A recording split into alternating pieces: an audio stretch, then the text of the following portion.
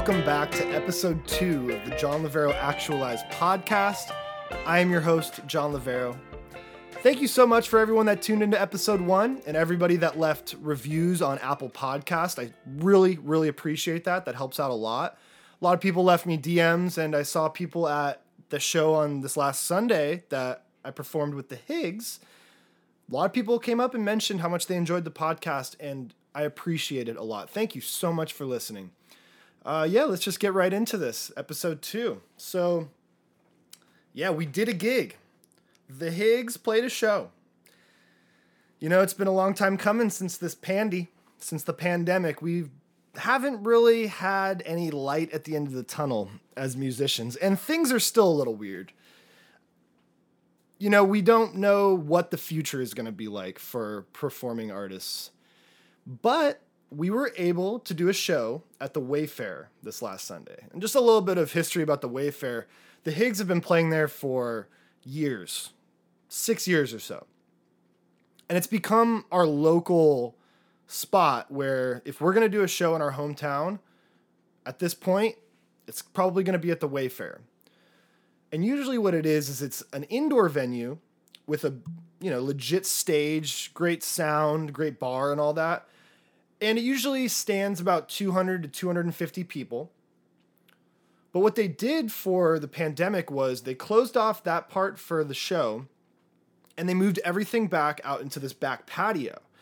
And the back patio is pretty big, and they're able to put tables out. And the idea was to have about 50 people in the back patio.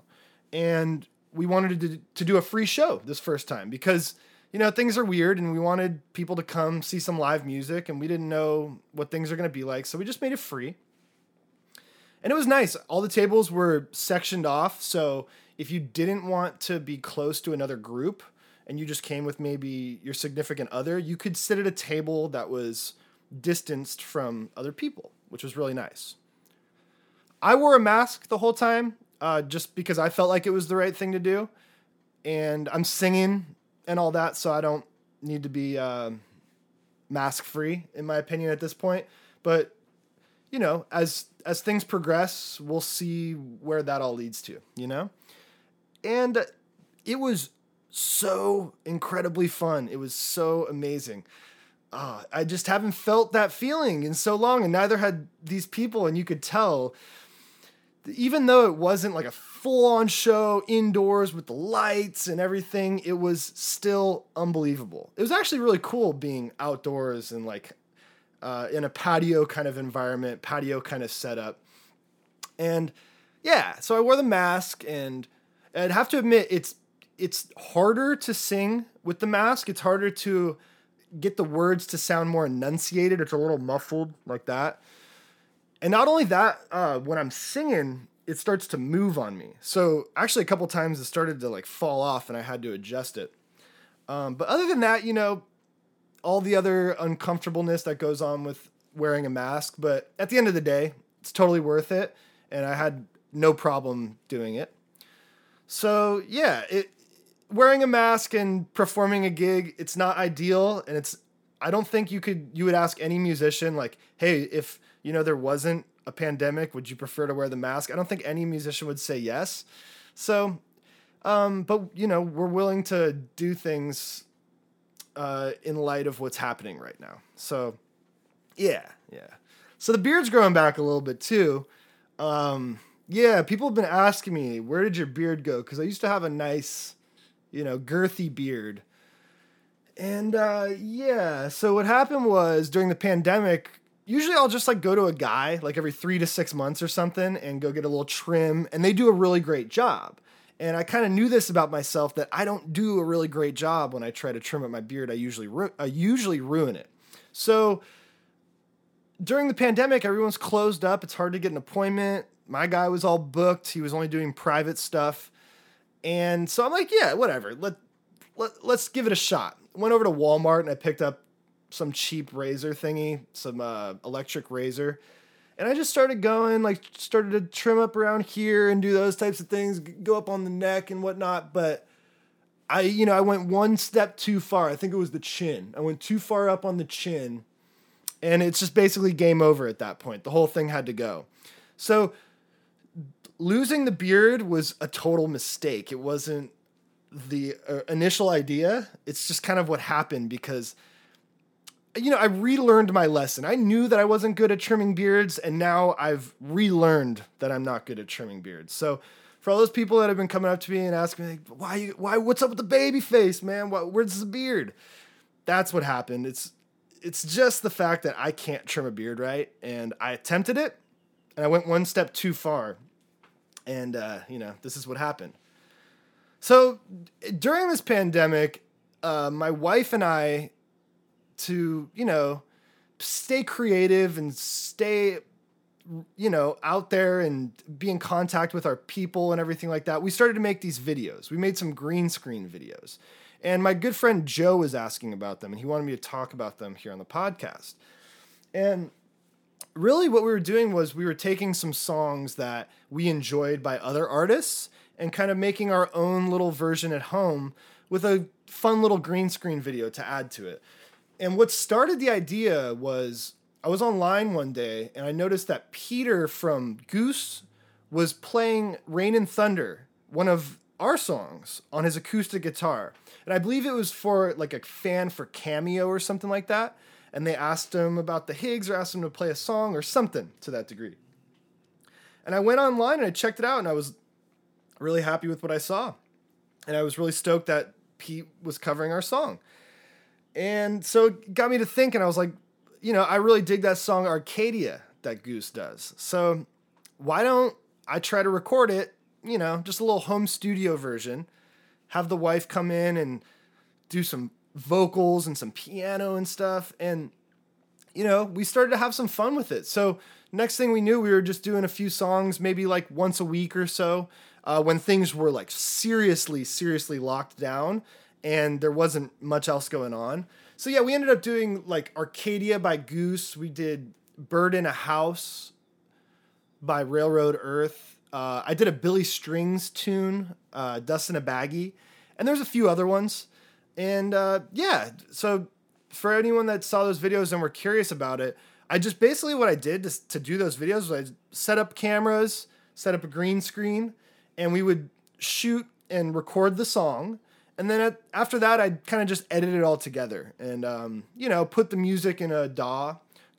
I use Logic, so I'd throw it into Logic and do all the mixing and compressing and leveling and all that stuff.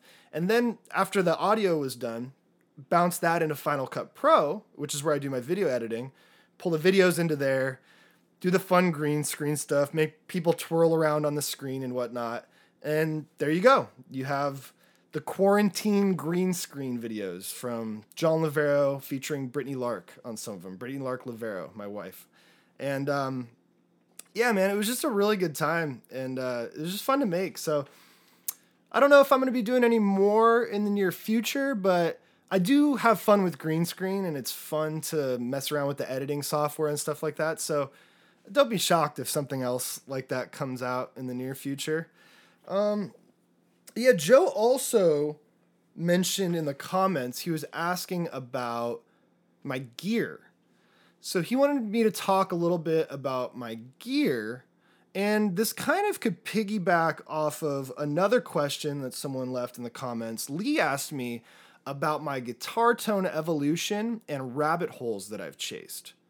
So gear and my guitar tone evolution and rabbit holes I chased. I should probably start with guitar tone evolution and rabbit holes because that will probably lead to gear. Okay?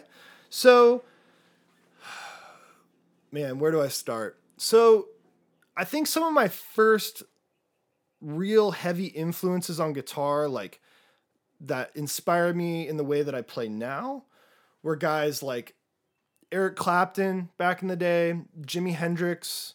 And this is like when I'm in like high school, young high school years, and when I'm really starting to get into electric guitar and starting to figure out how to solo and improvise and things like that. A lot of Led Zeppelin, tons of Pink Floyd. So I listened to David Gilmour probably the most out of all those guys in this particular time period, like freshman, sophomore year of high school.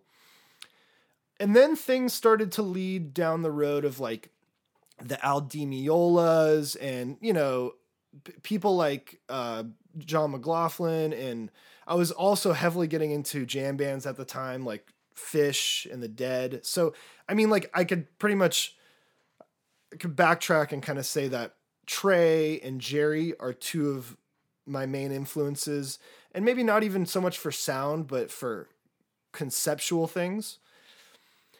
Yeah, and then, I started diving really deep into all that stuff. So I started figuring out how to improvise and how to solo like some of those guys. And not that I'm anywhere near any of those names that I've mentioned, but try to take ideas from them and apply them to my guitar playing. So some of the rabbit holes I've chased were like tone. That's probably one of the more important things when you're a guitar player is the tone that you're chasing. And the tone can come from your fingers, it can come from the guitar, it can come from the pedals, it can come from your amp. So there's a lot of things that go into what makes up your tone. And some of the things that inspired me right off the bat was sustain, long sustaining notes, like something like David Gilmour would do, like when he holds the bend, it's like, wah, wah, and just like holds that note, you know what I mean? And it just lasts forever. Sustain is super important to me. Certain effects for like textural things, like the Mutron pedal that Jerry uses. I mean, that sound in itself is applied to my sound in ways. Different types of delays and reverbs. So what I've kind of landed on is, I think foundationally for me, I like a guitar that has a nice amount of color coming from it, but maybe that I can dial it back a little bit. So what I'm working with now is this beautiful guitar that was custom made for me. And it's kind of like a Les Paul shape in the body, but it has 2 F-holes. So I get some feedback and I get like a really like round, rich sound from this guitar. The guitar has humbuckers, so I can actually switch those humbuckers to single coils if I need to. So I got tapped coils. So I can get a really kind of like colored, almost already a little bit dirty sound coming from my guitar if I have it on the humbucker mode. But if I want that more clean kind of Strat sound, I'll switch to the single coil style, okay? So let's start there. So we start with like a guitar that's clean. It is what it is. And then it goes into the pedals, right? Now, for me, I do have a lot of pedals right now. I actually just increased what I'm working with almost twofold recently. So right now I have 2 pedal boards, and there's a lot going on. But I think the way I use it is very simple. I rarely have everything on at the same time. And some of the pedals are very similar to each other. And I think a lot of people could get away with just using like one of the 2. Or one of the 3, because I actually have 3 overdrive pedals right now. So let's just talk about like really quick tone and things like that. So what's important on guitar for your pedal board? Because we got the guitar set up. Now we're going into the pedal board. For me, I like I said, sustain. And what's going to give you sustain? First and foremost, if you want sustain with no overdrive, no crunch, no distortion, things like that, you would probably want to use a compression pedal. And I do use compression. I use a Keeley 4-knob compressor. And that's one of the first things that my guitar gets to when it goes through the pedals. It's actually right after the overdrives. So it's right there. So that will give you sustain. If you don't want that, like I said, that overdrive, that crunch, that distortion, I pretty much always have my compressor set on. It's set very subtly, so it doesn't color the sound too much. It doesn't squash it down too much. But then the next step for getting solid sustain would be my overdrives. Okay, now overdrives are incredibly, incredibly important, I think, with guitar. So I think that's almost at the top of the list. Like if you are a guitar player that's just starting out and you're like, you got that gear, a lot of people call it gear acquisition syndrome.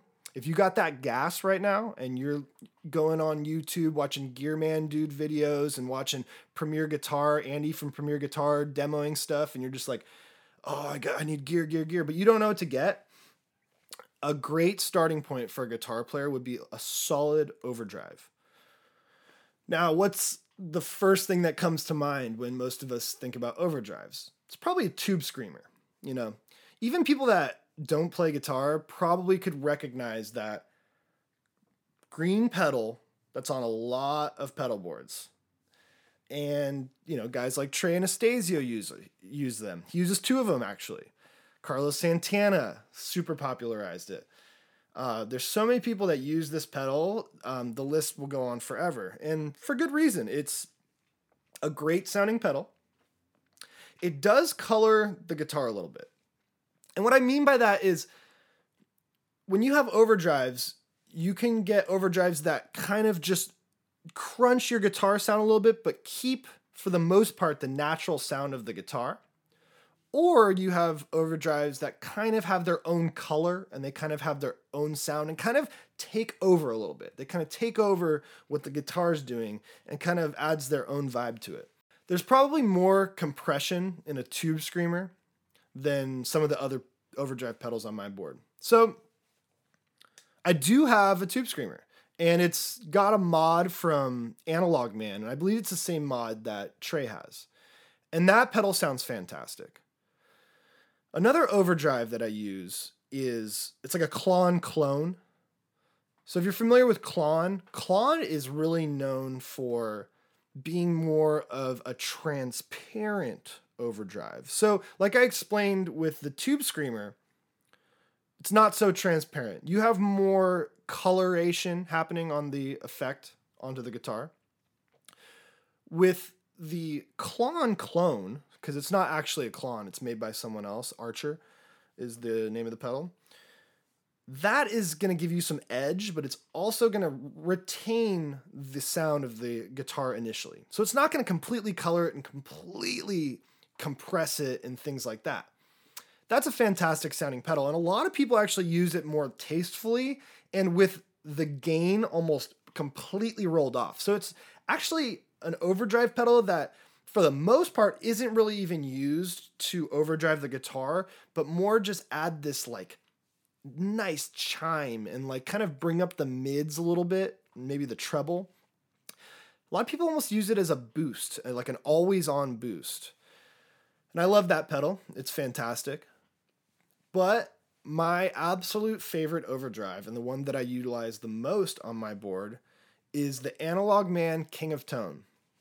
And what the King of Tone is it's the same pedal 2 times in one box.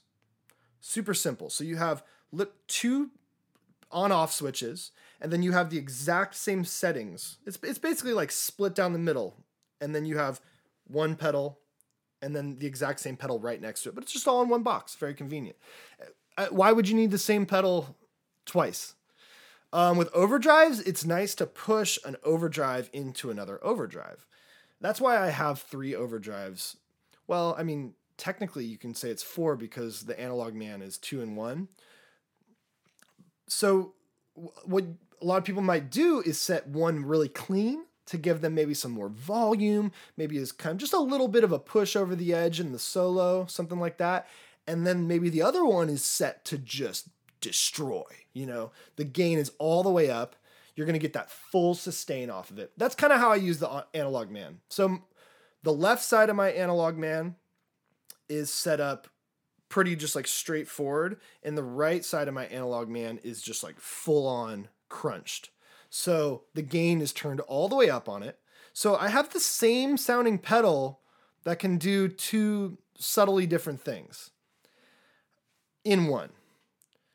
It sounds like overkill having that many overdrives, but the different types of sounds you can get from different overdrives are real. And it's not a one-on-one comparison. Not all overdrives are created equal and won't give you the same sound. Okay, so we got our compression, we got our overdrives. So that's kind of dealing with the sustain portion of things and the little bit of edge, a little more tone, a little more crunch, if you will. Then we start to move into modulation and things like that. And I think for me, the most important modulation in my sound is going to be a phaser, first and foremost. For years, I used that tried and true box, the Phase 90, one knob on it, fast or slow. Everyone's used one of those, from, Van Halen to country artists to Garcia. I mean, a lot of people have had a Phase 90 on their board at one point in time, and for good reason. It's a great sounding pedal. But recently, what I moved over to was the Strymon Mobius pedal, and what that does is it's like a multi-modulation effect pedal. So when I say modulation, I'm just basically meaning effects that are in the world of phasers, tremolos, replicators of Leslie's, vibe pedals, things like that. So what this pedal does is it gives me more options. So I can have that phaser sound. I can replicate that Phase 90. I can get a cool flanger sound if I want to, which is kind of a more intense phaser. I can get that vibrato. I can get that, essentially it's like a Leslie sound, kind of like what like Hendrix would have used back in the day. And there's also some other weird stuff on it, like ring modulators and things like that. So that Mobius pedal is fantastic because I have a lot of different options than just a phaser. So we have modulation, which is also very important. And then we're going to get into some things like harmonizers and delays and like the really weird and fun stuff. So I think a really important place to start would be an octave pedal. Octave pedals are great. They fatten up the guitar sound, or you can get like a really high pitched kind of whistle sound out of the guitar if you go the other route and you go with the high octave. And for a long time, I think the OC2s and the OC3s, and still today, are just great. Absolutely fantastic pedals. But the one that I like is the Pog. I have the Micro Pog, I believe is what it's called, by Electro Harmonix. And the reason I like that one is because you can play multiple notes at a time. Those OC2s and those OC3s, you can't. You have to actually play one note at a time for it to be able to track it. With the Pog, you could play a full-on chord and it'll pick it up and give you the octaves as well. So it almost could sound like an organ when you play a chord. It's pretty phenomenal. And I like to add that in with other effects, with other types of modulation or wah or things like that. So octave is very cool. Octave pedal. Now, what pairs with the octave pedal very well? The Mutron or the Qtron. That's a classic sound. I feel like a lot of the time that Jerry was on that Mutron, he would use an octave. I noticed Kang from String Cheese Incident does the same thing, or he'll even do like a fifth, which is not an octave, but the fifth note in the scale. And that also has a very cool sound to it. So pedals like the Pogs and the OC2s and the OC3s and things like that work fantastic for getting just like that low octave or that high octave. Now there's this other pedal that's been on my board as of recently. It's an Eventide H9 harmonizer pedal. And this thing is wild. This thing is outrageous. It has everything from octaves, fifths, harmonies, to like delay sounds. Like it's like a multi-effects pedal that I think is based around harmonizers. And that's just a whole nother rabbit hole, a whole nother world to go into. But let's stick with some of the more foundational and important things. I think another thing that's very important is some sort of delay or reverb, or a combination of both. I right now have 2 reverb pedals on my board. I have the good old-fashioned Electro Harmonix Holy Grail, which I've seen a number of guys using.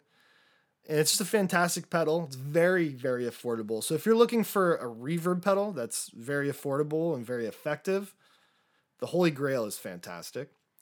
But then I also have a Strymon Blue Sky on the board, and that thing is outrageous. The reverb sounds so realistic. When you put it on a spring reverb sound, it literally sounds like there's a reverb tank right next to you rattling and making that noise. It is phenomenal. And not to mention, it also has harmonizers and things like that. So there's effects on that pedal that add notes like fifths and things like that as well.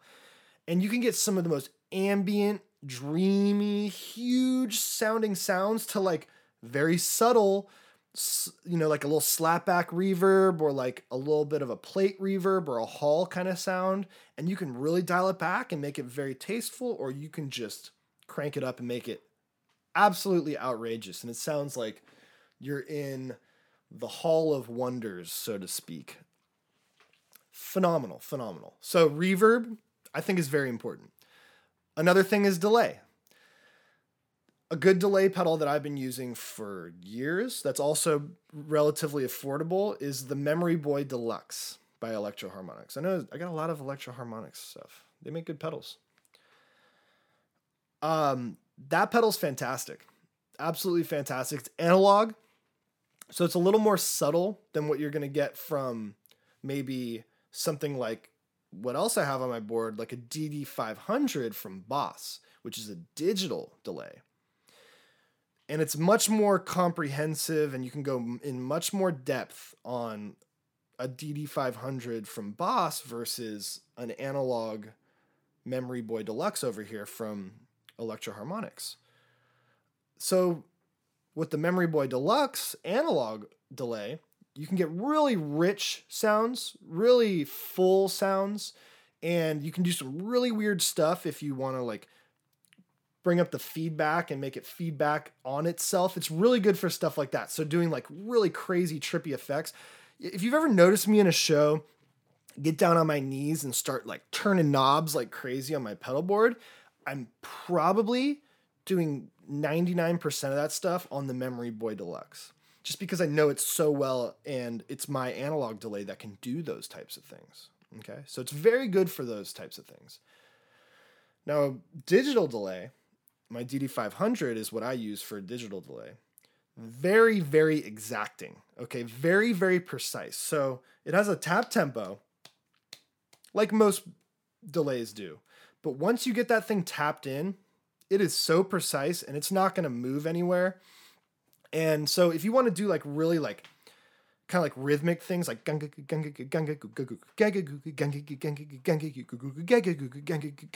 like stuff like that, that's like very in sync and in time with what the drummer's doing, digital delays are phenomenal because they're so exact, so exacting. What you're going to lose a little bit from a digital delay, though, is some of that richness and fullness that you'll get from an analog pedal. We all kind of know that.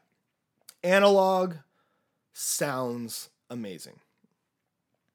So if you're listening to vinyls at home or listening to cassette tapes and things like that, you'll notice a subtle richness that comes from listening on that platform that you won't get from listening to an MP3 or a FLAC or a WAV file or something.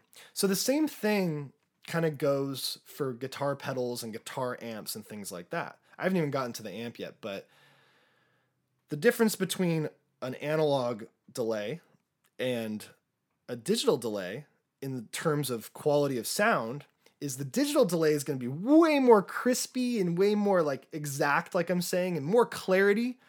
But that analog has this subtle magic to it. There's something about the degradation of the sound when you're listening through analog that has some magic. I don't know. People say it kind of like takes off the high end. It kind of takes the point away from some of the sound. And it also has things that are going on that are just unexplainable, like overtones and things, I believe. Some professional audiophiles probably listening to me right now going like, you have no idea what you're talking about, dude. But at the end of the day, analog has more of a richer, fuller sound. And so why do we go to digital for some things like delay? Because we'll sacrifice some of that richness and that fullness for that exactness. Okay, and more options and more presets and things like that. There's so much analog is so limited in presets and things like that compared to digital. Okay, so it's nice to have both. It's nice to have both options. Then we're about the point where we get to the amp. Okay, so now this debate will go on forever, I'm sure. Tube amps versus solid state amps. Okay, there's two things that you can look at immediately. Two things you'll notice when you pick up a tube amp or you pick up a solid state amp. Tube amps are heavy. They're very heavy. Solid state amps are not. They're very light. Tube amps break. Tube amps need repair constantly. They need to be retubed. They need to be biased. They need to be looked at by a professional who can go in there and do those things. They're all wired point to point a lot of times, especially if you have like old school vintage stuff. A lot of these solid states are all on a PCB board. So it's a lot easier, less things will break. You don't have tubes to replace ever. Like you could buy a solid state amp and play it for like 20 or 30 years probably and never even have to take it in for repair. But if you have a tube amp, if you're not switching out those tubes like every 1 to 2 years, you're going to have degradation in your tone.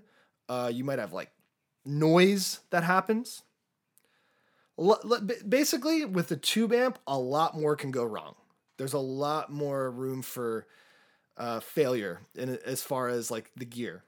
Solid state, pretty much you could roll that thing down a flight of stairs and you're going to plug it in on stage and it's going to sound great. Don't try that at home. Why do I use a tube amp then? If it's such a pain, it just sounds so much better. Anybody that has played tube amps knows that it is nothing compared to solid state. And they're doing everything they can, man. They're doing everything they can with technology and amp design these days. These Kemper profilers and amp mods and all this. They're really, really trying to make it so you could have solid state sound as good as tube amps. But I just don't think they're quite there. They're like this close. But there's something about that warmth that comes from a tube, that sustain that you get from a tube, those overtones that you're hearing that come from a tube amp, that solid state amps just do not compare. So I use a twin reverb. I use a reissue 65 reissue Fender twin reverb. It's a big amp. I'm not going to lie. So for some of the smaller venues, it's not ideal. If you're playing in a smaller room, a more ideal amp would probably be like a Fender Deluxe, which is around 22 watts, I believe. I believe my twin is in like the 60 to 65 watt area, something like that. And it's loud. It's big, it's loud, it's bright. And if you turn the bass up, it's bassy, it's full, it's rich. But if you get into the right room, with the right amount of people to kind of absorb the sound a little bit, and you can crank that thing a little bit, if you can get it past 5, there's nothing that beats Fender Twin Reverb, in my opinion, on stage. It is just such a fantastic sounding amp. It's kind of like the SVT to the bass world. The Fender Twin is just... to me, it's my go-to amp. It's such a fantastic sounding amp. Now, it has the reverb in it. Okay, there's an actual reverb tank in that amp. And now, because I've used that for a long time, but now that I have 2 reverb pedals on my board, I actually rolled the reverb completely off of my amp. Why? With an analog reverb that's just sitting in your amp, there's very, very, very little that you can control. Yes, it's real. It's a real spring, so it's like as real as it gets. But all you can control is the volume.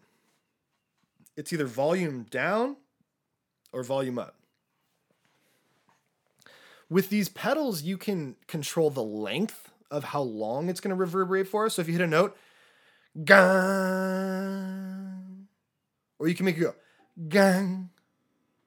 You can't do that with the reverb tank in the amp. So there's another reason right there where digital becomes effective and it becomes preferred, in my opinion, for this application. So the reverb tank, usually the note lasts kind of wild. It's like gang. There is no control of like bringing that back and having it nice and just like gang, where it's almost more of a slapback. You can do that on a digital pedal. So recently, I haven't been using my reverb in my actual amp. But the amp itself sounds fantastic even without the reverb. So, yeah, I mean, it's at the end of the day, this stuff is all preference, and this is all something that's just based on your playing. Everybody's fingers are different, so I could pick up my guitar and start jamming out on it, and someone else might hop on my rig and be like, whoa, man, this sounds like way too bright, or like this sounds like way too dark or something. Like I've had people play my rig before and be like, dude, that was unforgiving. I'll never forget that. When, my buddy played my rig and came up to me after the show and was like, dude, that rig is unforgiving. I don't know what that means. I don't know if that meant like the way I set it up is like more like bright. I think that's kind of what he was saying. I don't know if my fingers are a little bit softer, a little bit rounder, but like I like a nice like edge. I like a nice amount of treble and mids and all that coming through my amp, coming through the pedals. So yeah, and then I could hop on someone else's rig and maybe have to like dial some things. You know, I might have to crank that treble up a little bit or crank up the volume a little bit because maybe the way I have my guitar set up is a little bit more rolled off. Okay. So you can do a lot from the guitar as well when it comes to tone and things like that. Like you don't have to have everything cranked. It took me a long time to learn that. You don't have to have everything on the guitar just like dimed all the time. You can be way, way more subtle with it on the guitar and then let the pedals and the amps do more of the work. And that is the trick right there. I swear, that is the trick. That's what gives you the tone. Okay. So if you right now are cranking everything up on your guitar and then dialing in your overdrives and your tones and things like that, and then your amp and all that, try something next time. Try this. If you're a guitar player, challenge you. Roll your highs or your tone knob or your tone knobs all the way off. So put them at 0, okay? Then, if you're doing a Gibson, take your volumes and put them at like 5. If it's a Strat, just take that one volume, put it at 5, okay? Now, reset the way you're thinking about your rig. Now try to dial in that tone down there, okay? Now try to get the brightness and the sound and the richness out of your pedals and your amp. You might have to turn some things up, okay? And that's where the good tone is going to come in. When you can crank that tube amp a little bit and warm those bad boys up a little more, you're going to get a better sound, okay? So then, but this is also the cool thing about that. Then you have tons of headroom. You can go from here to here, okay? Just let me get in the shot. From here to here, okay? Just immediately. And how? Just either rolling up that volume or rolling up that tone, okay?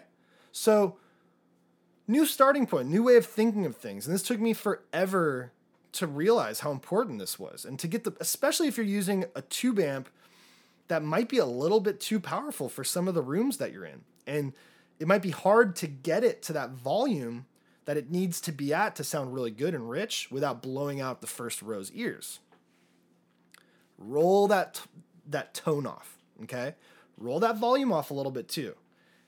Reset your tone, go from there, okay? So those are just some of the things that I think about when I'm setting up and I'm getting ready for a show and getting geared up. But honestly, at the end of the day, it's really about just experimenting with what you have. I heard Trey say something one time, and I'm just paraphrasing because I don't remember exactly what his words were, but it's to the degree of your gear doesn't matter it doesn't matter what kind of gear you have. It's mainly about how well you know your gear. And, there's a lot of truth in that. Some of it matters. If you don't have a delay pedal, you're not going to be able to get delay sounds.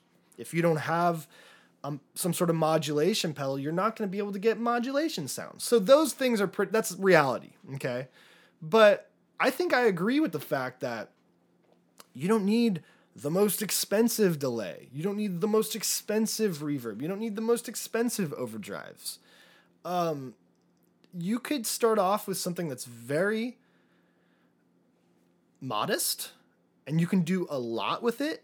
Probably nearly just as much as you could do with the other pedal that costs $400 or whatever. Because, boutique pedals these days can be outrageously priced.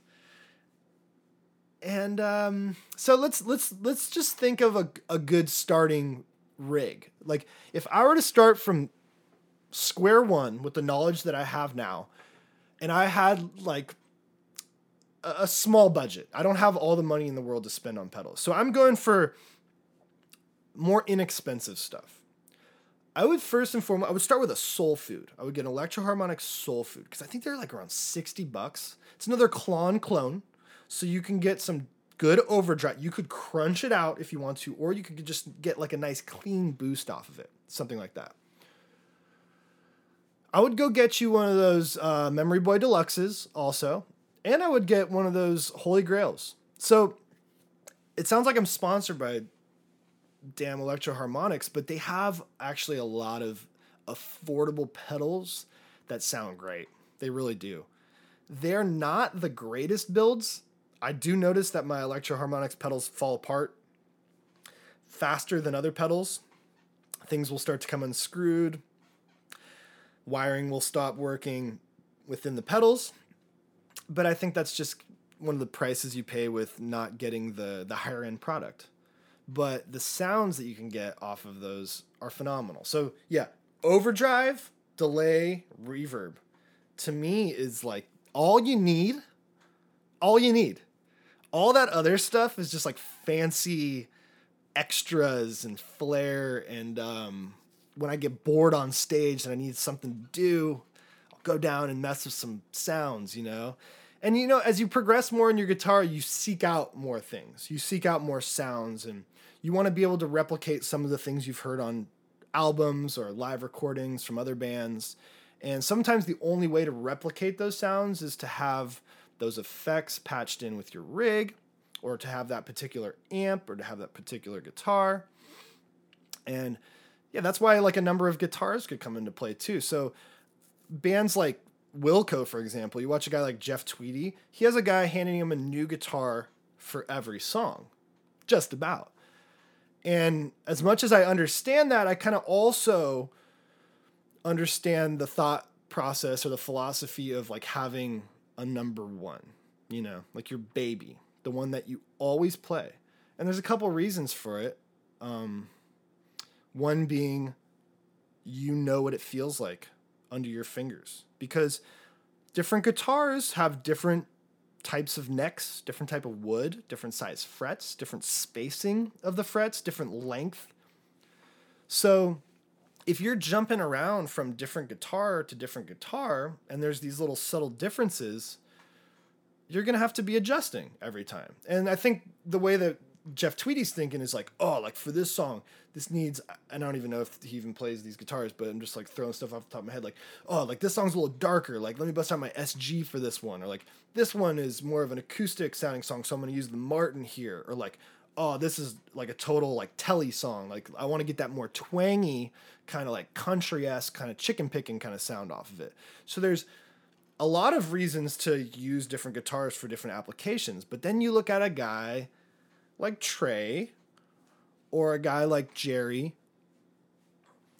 who seemed to come across a guitar, even though they had a huge collection of guitars, and fall in love with that one guitar and play it for however long, decades, a few years, whatever it may be, until maybe a nicer, newer version of that guitar comes out, or like maybe the guitar player had some ideas to make some adjustments on the newer model.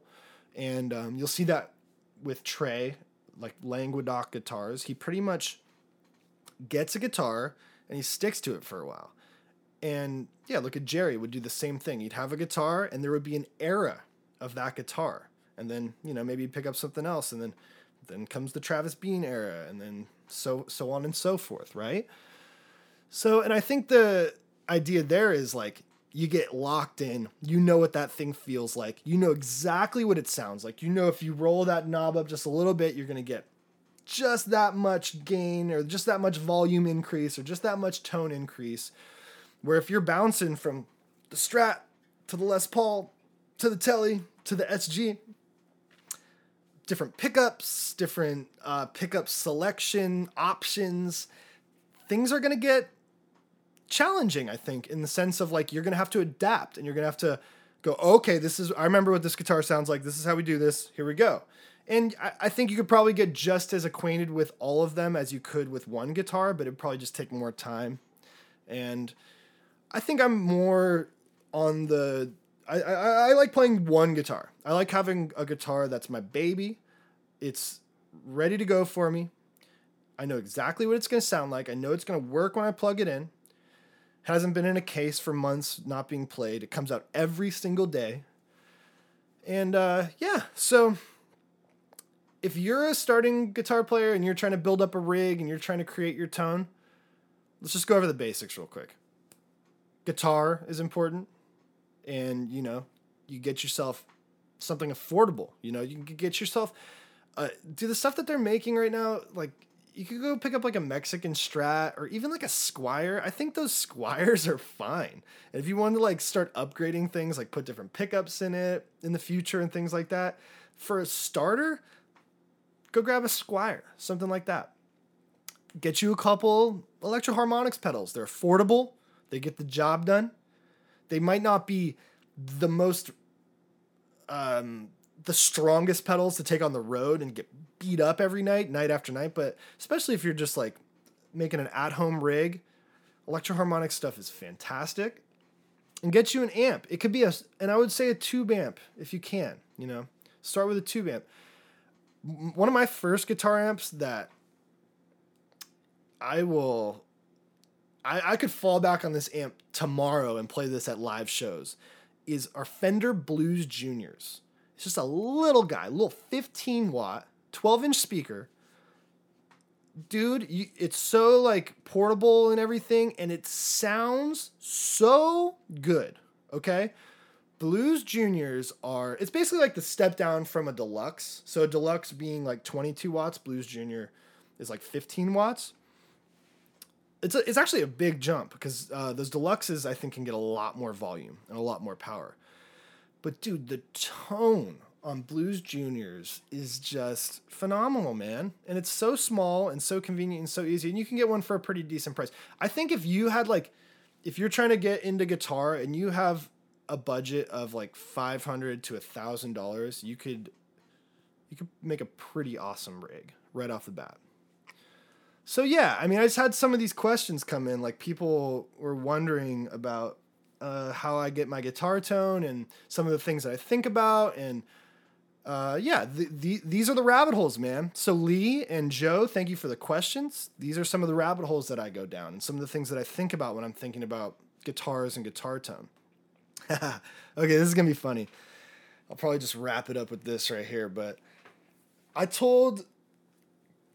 oh man, this is so funny. I told the story of me getting into music in the last episode and me getting into playing guitar and what that was all about. And I literally forgot about the first band that I was ever in. It's really sad. I don't know why that happened. But when I first started getting into music, I was young. I was like 12 years old and I was on drums. And I was listening to like the popular music of the time, which was like your Blink-182s and Sum 41s and things like that. And a lot of Sublime.